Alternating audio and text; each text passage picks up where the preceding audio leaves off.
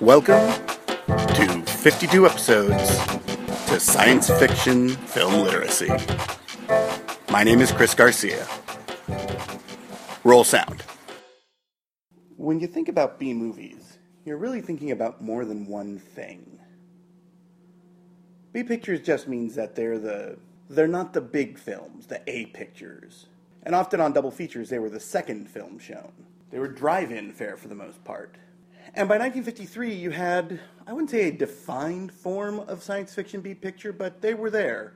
And while a lot of people put Rocket Ship XM in that category, I don't. But there's something very interesting about the film Robot Monster that really says a lot about what B pictures meant at the time. Now, Robot Monster is demonstrably one of the worst films ever made. The storyline makes some sense. The acting is fairly wooden.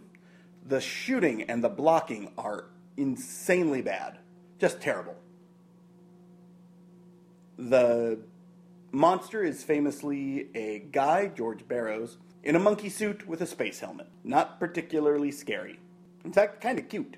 But there's some quality to it too, which really fascinates me. And one thing that I've never seen it in 3D, but it was shot in 3D, and apparently the 3D was done very well. And at the time, 3D was just sort of starting to come up and become a big deal. And to actually do it well is fairly hard, even today, when people shoot in 3D, which is rare. It's mostly post-process, but when they shoot in 3D, it doesn't work quite as well. And here, apparently, it worked very well. Critics were even saying that it was the best 3D'd picture, even though it was a terrible film. The storyline is basically, there's this family and these scientists, and they find this artifact, and ends up they summon a monster, Roman, who is the tool of the great consciousness, and stuff. Things happen. All but 8 people in the world are killed by a death ray, and the monster's coming off to finish them, but the monster falls in love with the girl who marries the scientist, and then it turns out it was all a dream. Oh, except for the monster comes back. I know, spoilers, big deal. But, that said, the storyline being terrible, making so many rookie mistakes that it's hardly worth talking about, but there are some wonderful things. My personal favorite is they actually do a wedding. When you're one of the last 8 people on Earth, you gotta bother to make it nice and legal. And one of the scientists marries the daughter of... And as they're going away and off for their honeymoon, which is weird since the world's destroyed, the little sister girl comes and gives them flowers because they didn't get her a gift. That was adorable and well done. And the music is phenomenal. Elmer Bernstein, and I can't remember if it's Elmer Bernstein or Elmer Bernstein. Leonard Bernstein, or Bernstein, did it the other way. But his score is phenomenal. And it's almost a sad thing, too, because apparently what had happened is Bernstein had been called before the House Un-American Activities Committee or some hearings because he had written music reviews for a communist paper. And so a lot of the big companies wouldn't hire him. Here's one of the great, truly great cinematic score composers of the mid-20th century, and he's not working on A pictures. It's a shame. And his score here is great. It actually, I would put it on par with any of the main scores of the time. And it's not surprising. He'd been nominated for, at this point I think he'd only been nominated once or twice.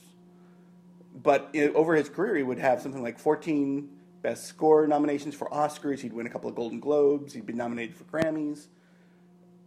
It was just a phenomenal composer. And here he puts out great work. That said, it is brought down by the fact that it is surrounding, it is the beautiful wrapping of a turd sandwich. One thing that is also often a part of B pictures is the use of stock footage, or more frequently actually, the use of footage that was shot for other movies. And here, 1 million BC, I think Flight to Mars, Rocket Ship XM, these all get used. And part of that is, of course, to save money, and part of that is just because it's hard to do some of this stuff. And this is really one of the things that B pictures do. They pick their spots. They go and they find what they can do, and they do it, and then they fill in the gaps.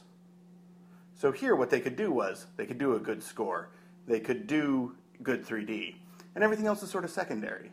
And that's really at the heart of B Pictures. The other thing is there's some great moments in this film, which is made apparently for something like $50,000. Or I've also seen $16,000 as the total. It was shot over 4 days, and in more or less one location. Canyon by LA that everyone shoots in.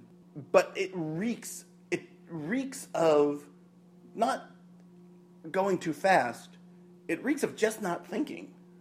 And when I talk about Plan 9, there'll be a little bit more in this sort of vein about how B-picture creators are often their biggest flaw, that the people who are doing it is actually the reason their films fail. More on that later.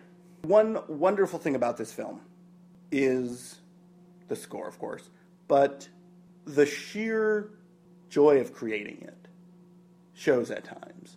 And even though it's terrible, it's bad. It really is. I could barely get through it, and I watch crap. If you read my 100 Science Fiction Classics blog posts that are on the site, I'll link to them here.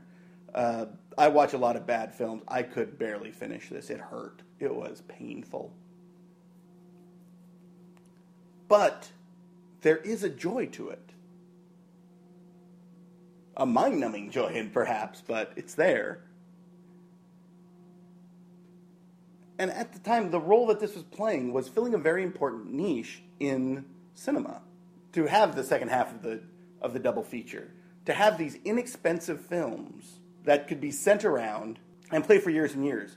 This is something that we don't have now that we did back in the, well, from the dawn of film until about the 1980s. It was probably done by the mid-60s. Maybe the 70s. Who knows? Is that these films had a long tail. So a B picture made in 1953 could very reasonably show up at a drive-in or at a small, inexpensive theater all the way up, 10, 20 years later. And it wasn't until not only the death of double feature, but the death of the sort of the low-budget drive-in that we start to sort of see that die off. And we see the rebirth when video comes about, and a whole bunch of, and in between we have creature features and the horror hosts, who are, again, bringing these very cheap films that are usually licensed as packages really inexpensively.